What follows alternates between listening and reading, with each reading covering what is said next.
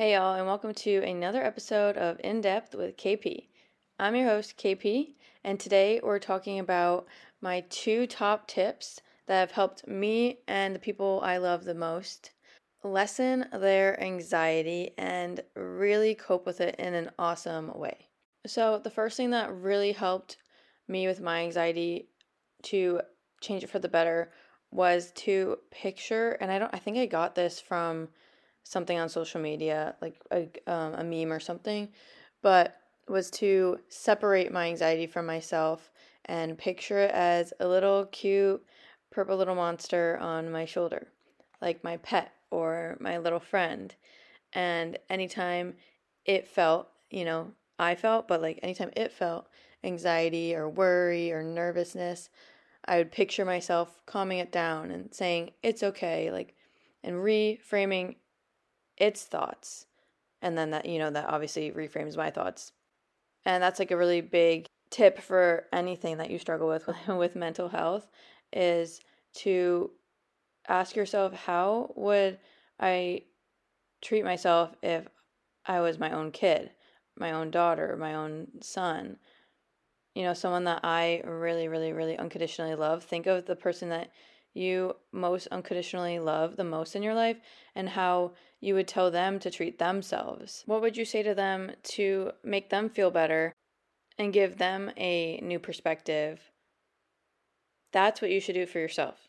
Like I said in my Microdosing Shrooms podcast, the one before this, if your cup is empty, you can't give love to others. And it's one of the most basic well-known sayings is fill your cup first, but sometimes we humans just need to hear things in a different way for it to click again because we just get lost in the sauce sometimes. So that's what I'm here for. I'm here to bring back the basics in a modern way so that we can all stay centered and happy and grounded again.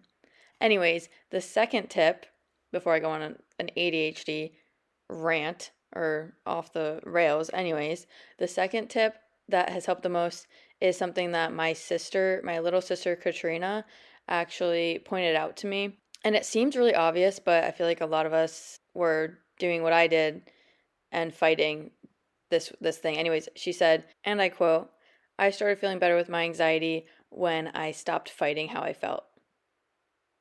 Boom, period. I heard that and I was like, wow, that seems so obvious. It made so much sense to me and I put it into practice immediately, and it worked so well.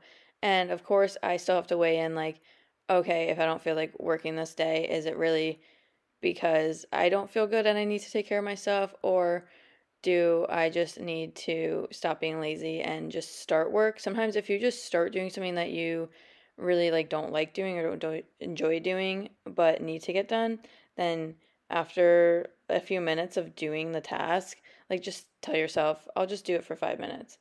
And you'll more often than not get in a flow of the task and keep going.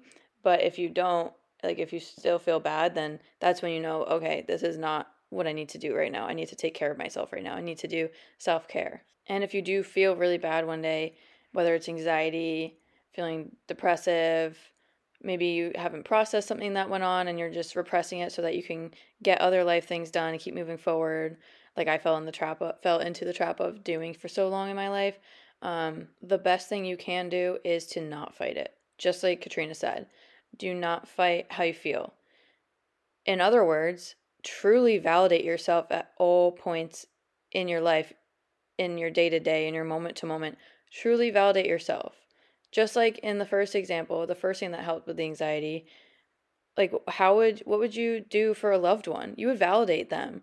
You would tell them to do some self-care. So treat yourself just like that and do what you need to do for yourself to feel better again, to recharge, to calm down, to self-center, and to calm down your central nervous system and tap into your parasympathetic nervous system, which will get you out of fight or flight. Your parasympathetic nervous system is what is used for rest and digest, whereas the sympathetic nervous system, the other one, drives the fight or flight response in stressful situations. And I don't know if it's just our country, America, or the way that our culture is or whatever, but I feel like we're always in that fight or flight zone. So tap into your parasympathetic nervous system at least once a day, and I promise you this will help you feel so much better. That's all I have for you guys today. And as always, with all of my podcasts and everything you consume on social media and anything people say, take what resonates with you personally and leave the rest. I will catch you guys in the next episode. XOXO, KP.